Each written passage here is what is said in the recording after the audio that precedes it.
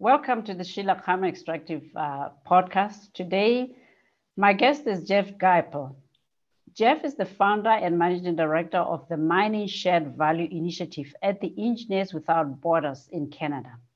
This initiative works to improve the development impacts of mineral extraction in host countries through increased local procurement by the global mining industry. Through this work, Jeff is also a community manager for the World Bank's extractive-led local economic diversification community of practice. Actually, Jeff was one of my very first guests on the Sheila Khama Extractive podcast. So Jeff, welcome once again, and thank you for your time. Thanks, happy to be here. That's lovely. So I thought, given your experience, knowledge, and interest in local content policies, that as we discuss this notion of resource nationalism, we would focus on the local content aspect of that policy. So local content policies are perceived as one of the hallmarks of resource nationalism. How do you rationalize your view and support for local content policies in the face of investor sentiments towards resource nationalism? Mm-hmm. Well, I mean, I would say to start, I'm not an advocate of local content policies across the board. I'm an advocate for good and well consulted with industry local content policies that drive competitive suppliers and support the long-term picture. So I think the one mistake is to assume that all local content policies are the same and they will all be viewed the same by industry. As a general point, though, I would say that the empirical evidence is in that we need some kind of nudge for local content. If it is only about making a good, ease of business setting and low taxes, we have found that does not lead to companies necessarily buying locally from local suppliers unless there is a nudge.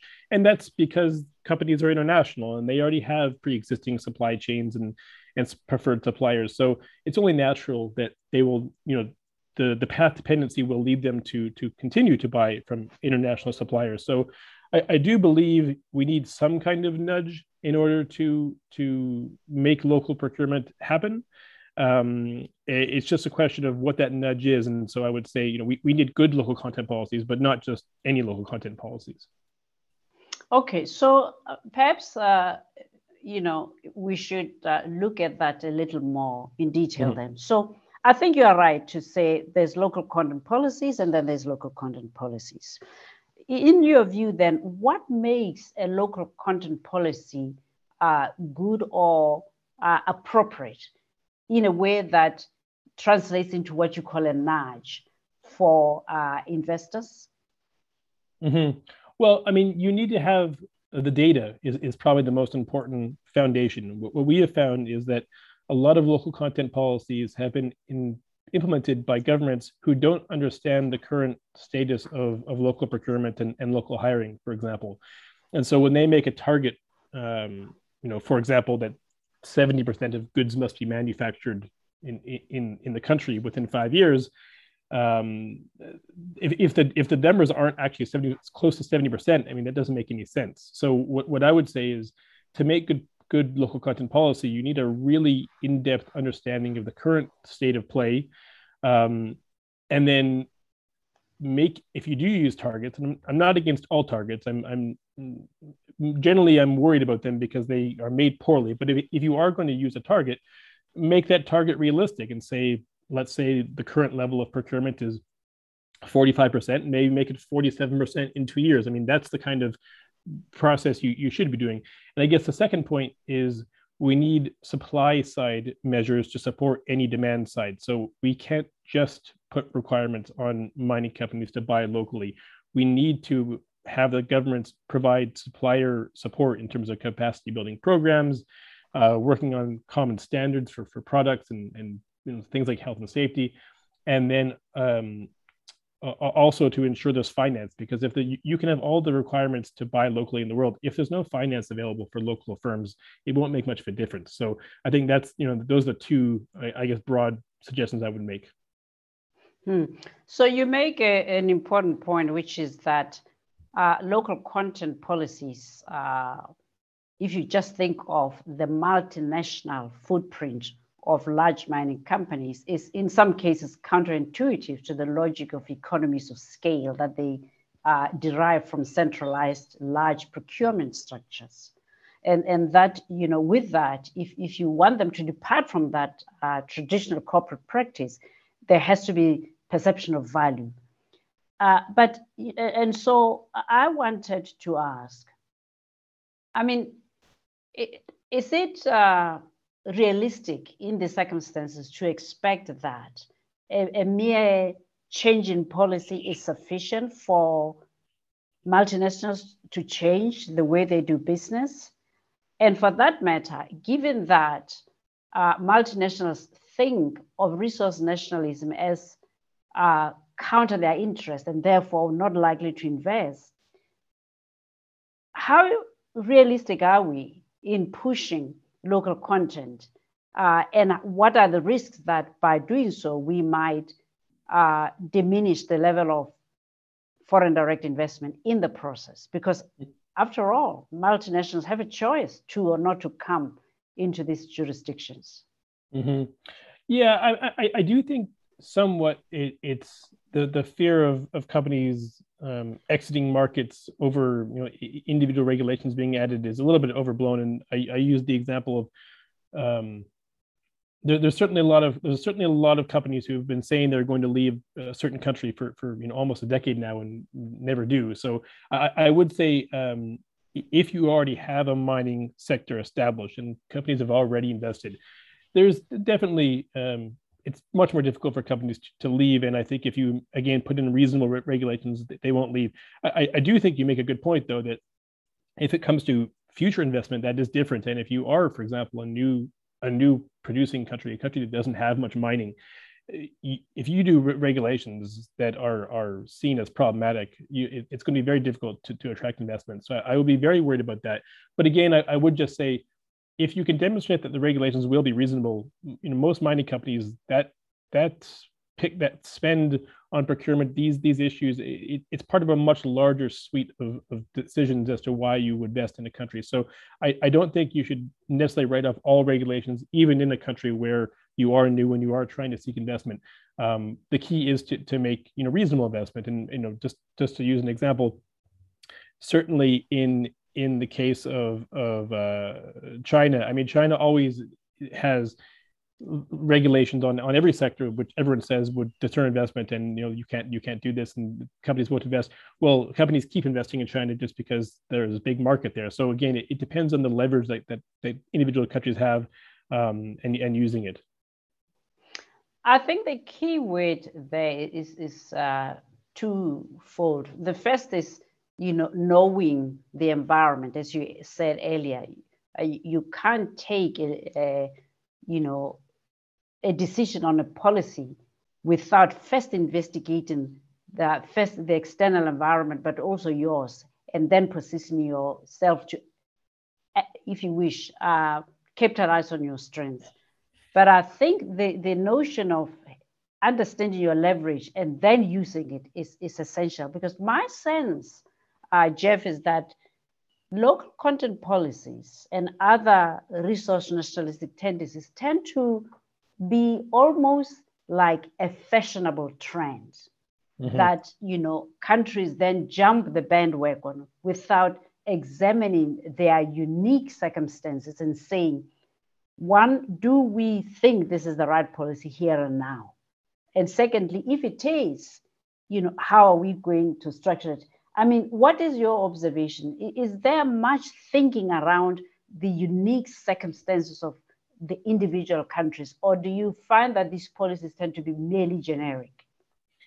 I do fear that a lot of them are quite generic, and that is a big problem, and why some of them have come out with regulations which are fairly problematic.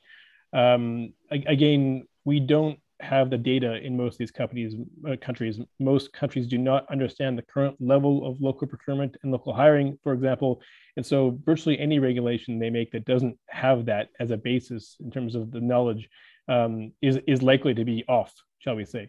Well, I know we'll talk later about the experience in Canada. One advantage of the community development agreement model, which is used for local procurement in places like Canada and Australia, is that it is necessarily tailored to the local community. It's an agreement between one mining company and one community, not across the entire government and not across the entire sector. And so that allows necessarily more consultation, more data specific to the individual situation, which is why I think in a lot of ways those kind of agreement-based regulations, if you want to call them, have worked a lot better. So yeah, I agree 100%. We need significantly more consultation. We need to have more analysis before we make the regulations, and I think that is one of the issues we're facing in terms of problematic regulations coming out of sub-Saharan Africa.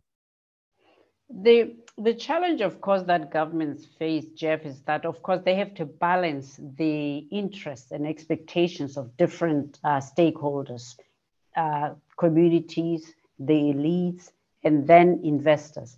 I mean, as a starting point, might it not be better for governments to have consultations so that before formulating this policy, at least the views of these voices are in the room, rather than design the policies, put them in the public domain, and generate potential, disagreements and tension?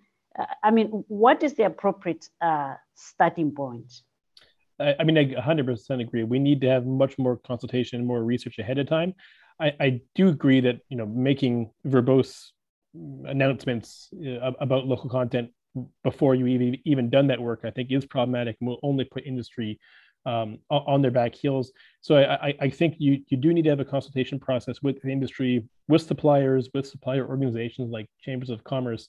Of course, you have to accept that most mining companies are going to oppose any kind of local content regulation just by default. So you have to factor that in a little bit in terms of that consultation process. But you of course you have to get the right concerns of industry on paper ahead of time before drafting things. So I would say that a very long process of understanding the current manufacturing capabilities and service provision capabilities, understanding what's currently holding up supplying right now, understanding. I mean, one point is sometimes it's not even the local content regulations which are the problem. Sometimes it's because the price of electricity is too high for a supplier to compete with a supplier in a mining or a nearby mining country. So, you need a full understanding of all these pictures and then show to industry that you've done this research and demonstrated that you understand that these are the bottlenecks and why you can't buy locally, and we're trying to solve that.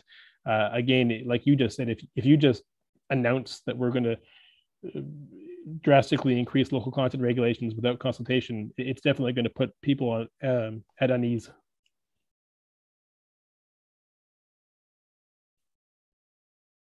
Yes.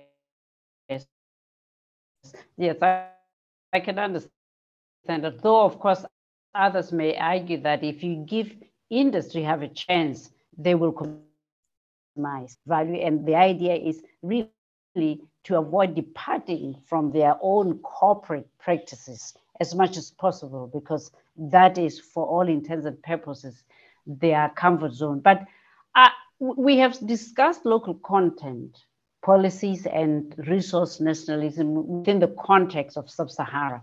I wonder whether we can look beyond the African continent and see what pertains.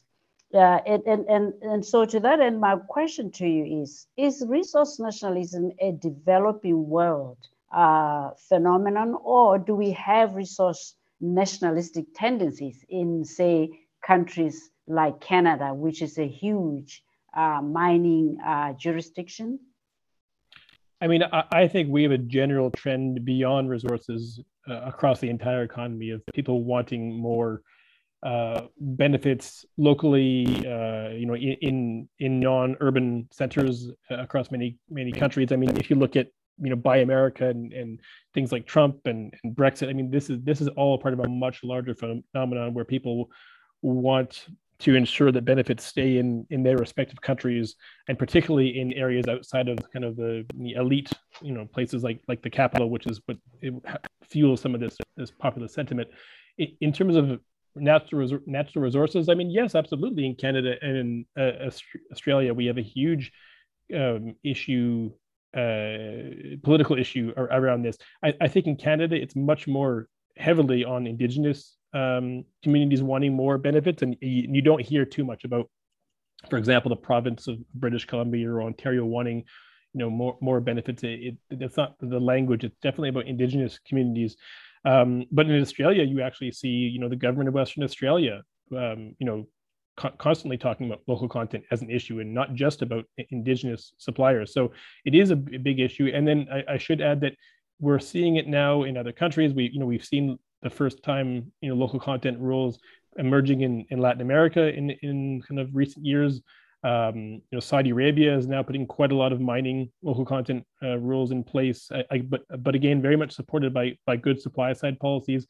And then the renewable sector, we're seeing all sorts of, Germany and Poland and other countries putting in local content requirements on things like wind power. So this is a global phenomenon. So I think people should accept that this is sort of where things are going to go, and it's a matter about making the best policies possible. So what does it tell us, do you think, about the potential for less developing countries to succeed in pushing local content in a space in which, to your point, increasingly, for all sorts of reasons, countries are, for lack of a better word, becoming even more inward looking? Does this augur well? And if it doesn't, how can less developed countries help themselves succeed in pursuit of local content in the extractive sectors? Mm-hmm. I mean, I think it's all about leverage. I mean, mining companies, the key difference between mining and oil and gas and, a clothing factory is that you can move the clothing factory. You can't move the deposit. And I think that's the key difference. And for that reason, I do think that ultimately investors, if there is a great deposit or potential to make money off oil and gas or a particular mineral, they will still invest, even if there are regulations, if the math adds up. That's the key point. I think that's why I think there is still a lot of leeway for developing countries. But again, it's based on the leverage. And so, we always use this example in our work in terms of forward linkages with Botswana, because Botswana, of course, said to Anglo-American, we want you to make, beneficiation of diamonds in Botswana. But of course, they had the leverage. This is where Anglo-American and De Beers get their diamonds from. But then you see other countries in Africa, for example, trying to make gem cutting and polishing industries, and they just don't have the leverage. They don't have the quality of gems or the amount of gems that would ever inspire someone to invest to build a gem processing factory, because you can have a gem processing factory anywhere. So again, I think that's the key factor. Regulations can be used, but realistically, they can only be used when there is a realistic leverage point for that government. And again, you see when governments don't understand their own assets and then make regulations based on that lack of knowledge, this is where you get into trouble, and investors will just flee. Yeah, to be fair, Jeff, you make really a very important point. And in my mind, it speaks to two things, this notion of leverage. It speaks first to just country competitiveness, but it also speaks to the capacity on a micro level to negotiate with investors based on what your offering is and what their need is, and the ability to, if you wish, make sure that what you're asking is compatible to what the other person needs, and for that matter, what you offer is so critical. My observation is that all too often, there is a disconnect between what the governments are asking and the true leverage they can bring to bear relative to the strategic needs of the investor. And so, in the example you've given of Botswana, you're absolutely correct. The cutting and polishing industries that were established in 2006 in Botswana were really an outcome of De Beers recognizing this is the cost of doing business. Mm-hmm. Yeah, in all ways, it would have been counterintuitive. But De Beers couldn't say the cost is too high because on the balance, continuing to have access to Botswana's diamonds would justify economically and financially the decision. And Botswana understood this. And by contrast, if one looks at, say, Zimbabwe, nearly 6% of the world's production of lithium, it's not evident how Zimbabwe is leveraging that in dealing with the companies that is doing. And I think understanding this is so important when we think of local content policies, to say, you know, I have the capacity to impact your investment and your position in the world. And because I grant you that position, being Botswana, of a big market footprint, my ask is this. And De Beers has been pragmatic enough to realize that, you know, the arithmetic adds up, and then you can move on, because there's true value both ways. The challenge is when governments don't recognize that sometimes their argument is not backed up by any value, at least in the eyes of the investor. And so I think that is really a very important point. You spoke of Australia. Australia interests me because, of course, Australia, like Canada, is also a big mining country, both in terms of big brands, but also the financial market, but also the internal market for commodities. But I remember that around 2011, plus or minus, the Australian government, though not successful at the time, wanted to introduce what was called the carbon tax. And I wonder whether, in your view, something like carbon taxation fits into the realm of resource nationalism come local content.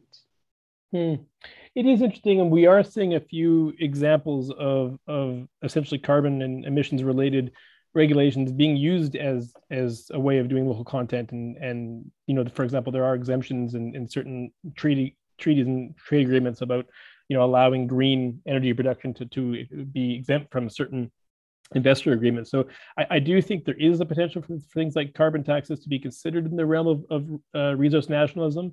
I mean, I think carbon tax in general is I'm generally, of course, for them because we drastically need to cut our emissions. But you know, we do see different reasons for them being put in place in different places. I'm actually from Vancouver, British Columbia, and British Columbia gets credit for being the first, I believe it's the first jurisdiction in North America to put in a carbon tax. But you know, to be honest, at the time it was fairly obvious it was just a way of shifting corporate taxes to carbon taxes because they'd cut corporate taxes so high. So you know, again, I think you have to be very careful at sort of looking at case by case analysis of anything to do with carbon emissions reducing regulations, because you know, sometimes they are going to be local content regulations disguised as carbon taxes or different regulations. So I think they have the potential, but you know, of course, generally speaking, we should be supporting things like carbon taxes. So both Canada and, for that matter, Australia have, of course, Aboriginal communities. And over the years, the relationship between mining companies and, for that matter, state and federal governments and these communities has been fairly, volatile. But there has been great attempts to mitigate that tension. And I wanted to get a sense from you of whether or not you see these initiatives as fitting into the space of resource nationalism, or that they are different from what we are seeing in other developing countries, and that perhaps they speak more to socio-economic justice than resource nationalism per se. I think that framing is correct. The socio-economic justice is probably a more accurate way of framing that. And in fact, if you look at Canada, you would have lots of examples where Indigenous communities demanding more of mining companies is effectively slowing the production of mines. Therefore, that's not really in Canada as a whole is interested, at least purely economically. So yeah, I don't think it's fair to lump them together. I think it is much more about, sort of a regional, hinterland versus the core kind of tension. And of course, in Canada, I know less about Australia, but Canada, I mean, I've got, as a Canadian myself, nothing but shame for how the status of Indigenous communities often in Canada is. I mean, it's quite shameful in terms of the high poverty and the lack of access to drinking water. So, of course, in these cases, their demand for better benefits from mining is very much tied to essentially a lack of justice and a lack of public services and high poverty rates. So I think it's much more accurate to look at in the way you've just said that, even if there are overlaps. True. So, I was sort of thinking about what you were saying about transition to green energy. The call is for countries to decarbonize the environment. That, of course, unleashes new business opportunities for goods and services that are otherwise not part of the supply chain and the consumer and industrial market, base. Do you think that if emerging market countries embrace this transition to green energy in a really practical way, going back to ground zero, what do we have? What manufacturing base do we have? Do you think that in a way this might leapfrog local content, based industries better than the original effort in which there was no groundswell of any potential industrial development? It was just an inherent desire on the part of governments to extract more value. Do you think the transition to green energy could be the spark that is needed? I think there is great potential, but again, it goes back to the economics of the situation. I think, for example, I just saw the other day an announcement from the Congolese government about wanting to make a battery industry. There is a great potential if let's take if you had a country in sub-Saharan Africa and they have the lithium or the cobalt or whatever that might be, they have the potential to make batteries, but the reality is they need the offtake market, right? They can't just make the batteries in the middle of the continent and hope that car producers in Sweden will purchase from them, because they've got such high standards and they're quite nervous about that those processes. So I think because of that, if you're going to do this, you're going to need the offtake. And so if you make a much wider industrial policy where, for example, the Congo is going to make, high-speed, rail and all sorts of other kinds of technologies that would use the batteries, that might actually work. And that's, that's very much, if you look at in terms of forward linkages, that's the story of Japan. Japan doesn't have copper producing mines, but it has the second largest copper smelting sector in the world, I believe, or at least it did until previously, because they had the offtake. They had the electronics industry, which purchased the refined copper. And so that's the kind of thinking we need. We can't just look at battery metals or any of these green technology requiring metals as on their own. A single policy is not going to accomplish this. We need to be part of a much wider industrial strategy, which then builds in the offtake for the created minerals and the created processed minerals as well. So I think there is potential, but again, it goes back to understanding what's the potential, what's the leverage points. Can we realistically make some of these services? Obviously, high-speed rail in the Congo is not going to happen anytime soon. But could high-speed rail in South Africa happen? Right? That might be something to consider in the long term. Perhaps not at the current state of the economy, but generally speaking, if there's a potential to do that may be a possibility.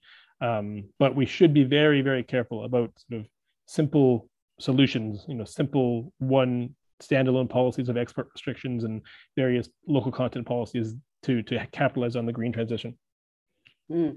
Yeah, it's interesting what you say, because I'm reminded also of the Botswana diamond situation and the negotiations we had when I worked for the BS. At the time, we focused on the conversation focused on cutting and polishing. But of course, that's just midstream. You have the jewelry manufacturing and the retail end. And a few critics of De Beers, and for that matter, the Botswana government, argue that actually we should seek to advance right through the value chain, and not understanding that diamond jewelry is really part of a whole ecosystem of the luxury commodity market. That very rarely do people just want to consume diamonds. People want to consume diamonds and handbags and other luxury commodities. And so you are likely to find them in Beverly Hills at Rodeo Drive or Bond in London, or for that matter, Fifth Avenue in New York. But you can't just create an island. It has to be part of a bigger ecosystem. So your description of Japan and copper smelting, and for that matter, steel mills, is exactly a function of that. It is because not only does Japan has the energy to fire these mills, which the Congo doesn't have, the energy deficit is acute, but it has in its midst, several consumer and industrial brands ready to buy that copper and build all sorts of electronic gadgetry. And it is this totality of the ecosystem that really makes for a successful local content policy en masse. The irony of it, Jeff, isn't it? The Japanese don't call it local content. God knows what they call it.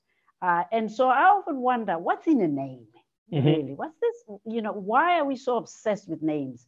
Are we setting ourselves for a fault, labeling things instead of designing, conceptualizing, designing, and implementing things? Isn't this local content thing, resource nationalism here and there, doesn't that detract from what the real substance of what we used to do, what we need to do?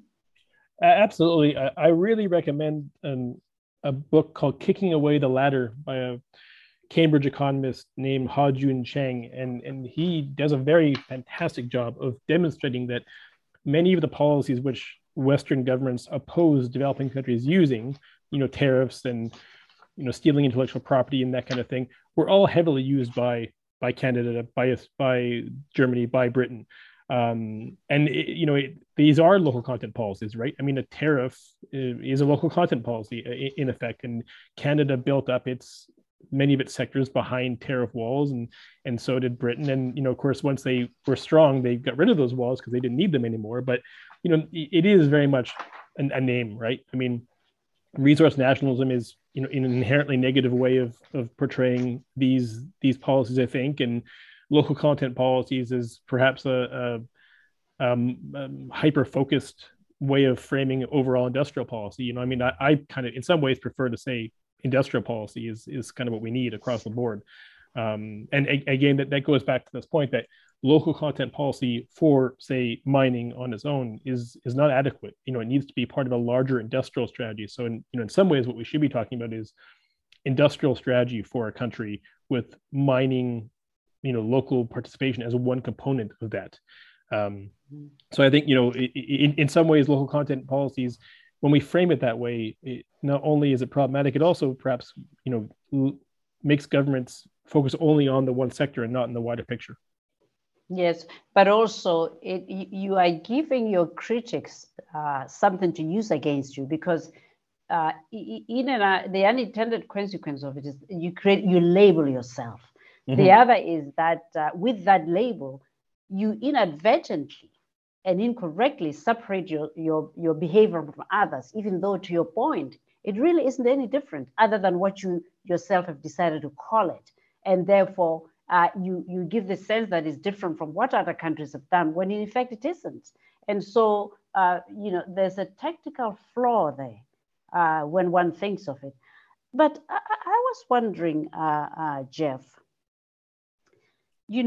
whether we agree or disagree, when one looks at the disagreement between big business in the matured market governments like Canada, like Australia, we rarely see investors pick up and go. In the same way, for instance, that BHP, 4 or so years ago, decided that Africa was too difficult a place to do business and simply left. So I was wondering, what does this tell us? Is it because African governments have an inherent ability to effectively lobby big business to stay in their jurisdictions? Or is it that the companies are too invested in the other regions like Canada and Australia, and therefore can not afford to simply walk away? What is it that makes picking up and leaving apparently relatively easier to do? I mean, I think it really is about things like the quality of the deposit and the money, the math, right? I mean, a company, no matter what they say, will not leave a country if they're making significant profits, no matter what regulations are added, as long as those profits continue. So I think that is largely the picture. And again, I think this is where a lot of times the industry doesn't help itself, because you get certain companies who oppose every regulation and they say, we're going to leave if you put that regulation in. The regulation comes, they don't leave. Then 2 years later, a new regulation comes and they say, we're going to leave, and then they don't leave. And then it does become, the boy who cried regulation, and it does undermine the case where then governments start to think, well, every complaint about regulation is this sort of bad faith concern, right? And then that makes them do problematic things. And I certainly look at Zambia as an example where industry the government has made mistakes, but I think the industry has ratcheted up tension so high for so long by essentially being so obstinate that you have a ratcheting effect where the industry is obstinate and then the government becomes obstinate in response. And I think that is, a lot of ways, a lesson I would say is we need to understand that resource nationalism, or again, whatever we want to call it, is real and is fair. I mean, the countries want more benefits, and it's about how we react to that and trying to work with governments to, instead of saying no regulations, say better regulations which create value for both sides. So I think ultimately that's the main reason that companies don't leave, is if the math adds up. And I do think, again, this point I made earlier about the difference between established mining sectors and oil and gas industries and not having one. If you do not have the sector already, that certainly puts you in a much different position. And you are going to have to be very careful about being too aggressive with your local content regulations, because again, they can go somewhere else. But even there, if the company's already invested lots of money in exploration and development, they're not likely just to leave tomorrow. Again, it comes back to this question of leverage. So that's what I would say, I think, overall. I mean, I think on one level I agree with you, on another I don't. I'll tell you where I don't agree with you. I don't agree that if you have a high quality deposit, companies won't walk away. A good example is Guinea-Conakry, which, as you know, has the world's richest and largest developed iron ore deposit. And I have been both to Guinea and to Australia in Pilbara and have a good sense of the order of magnitude of iron ore mining. And the content, the grade of the ore in Guinea is just superb. Even if you just pick the stone, it feels like steel. I've not experienced anything like that. Guinea also has, of course, the world's one of the world's largest high-grade bauxite.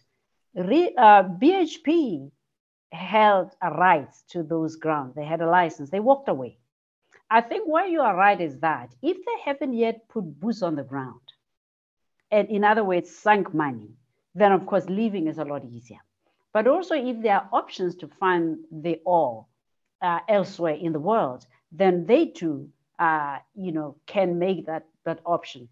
And I think really the critical point you make is that do your maths, do your research, know what leverage you have.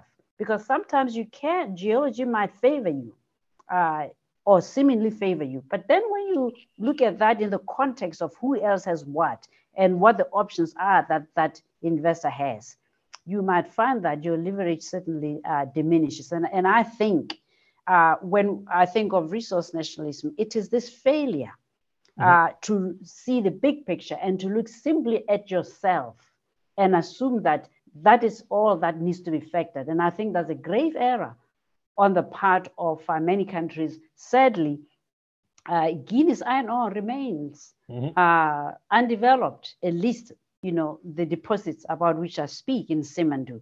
And that to me is a great tragedy, given the economic needs of that country.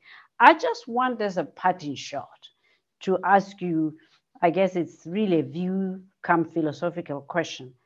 I mean, in the end, when you look at Sub-Sahara, is it your sense that some of these resource nationalistic policies, are they politically inspired, or are they really genuine instruments for fostering mineral-based or petroleum-based economic development?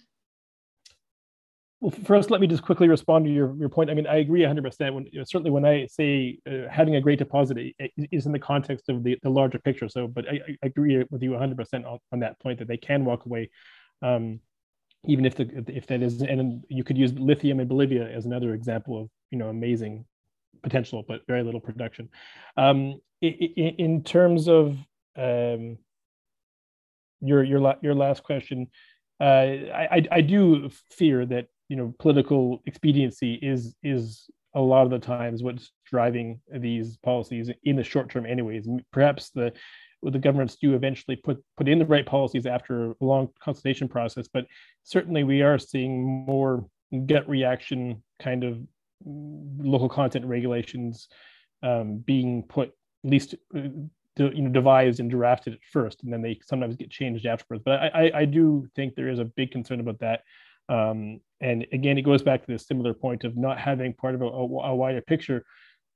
Saudi Arabia has put in a lot of kind of recent regulations on its kind of emerging mining sector in recent years. But again, it's part of a larger industrial strategy with supply side measures and industrial parks and all sorts of things.